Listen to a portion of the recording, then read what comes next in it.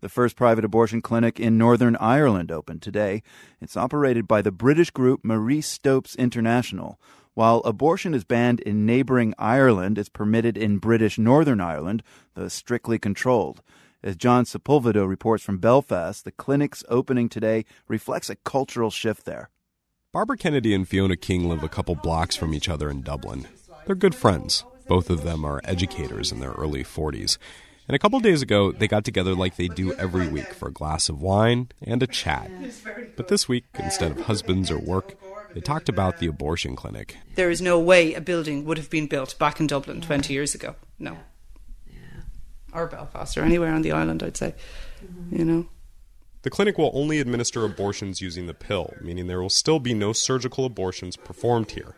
Still, Kennedy says the clinic itself would have sparked huge protests just a few years ago. The priest would have been, I would imagine, in the pulpits on the Sunday saying, you've got to go against this, and people would have listened. Well, it's no longer, you no longer go for your moral guidance to the church. You know, so I think, we're not as influenced by it. No, people are not as influenced. The women say that Irish clergy lack moral standing after numerous scandals in Catholic and Protestant churches over the years. And many Irish pastors and priests acknowledge that religious influence on the island is waning.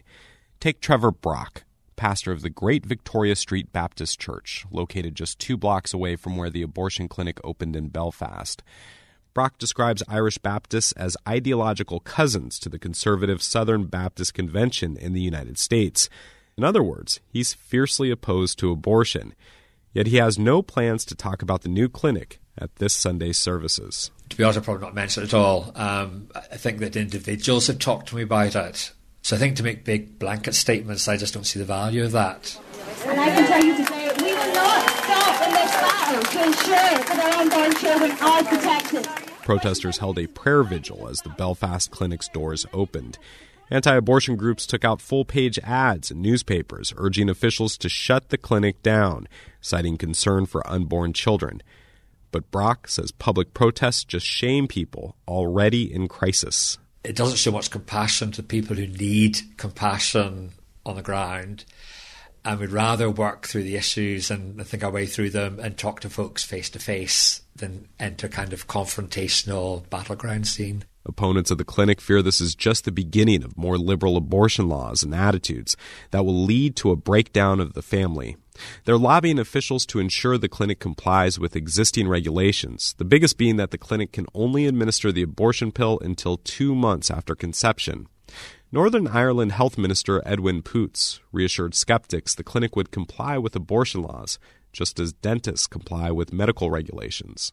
So why would you have regulation for the extraction of a tooth, but you wouldn't have regulation for the extraction of a baby?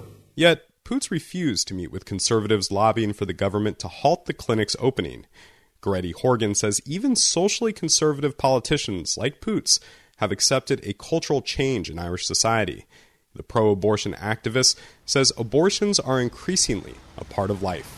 So obviously in that situation, women are going to have unwanted pregnancies, and people are beginning to understand that that means that sometimes they will need to have abortions. Horgan says the biggest change can be seen in the protest. She notes that just 15 years ago, an organization helping Irish women obtain abortions in the UK was firebombed. As the first Irish abortion clinic opened today, the only flames came from candles lit by protesters praying across the street. For The World, I'm John Sepulvado in Belfast.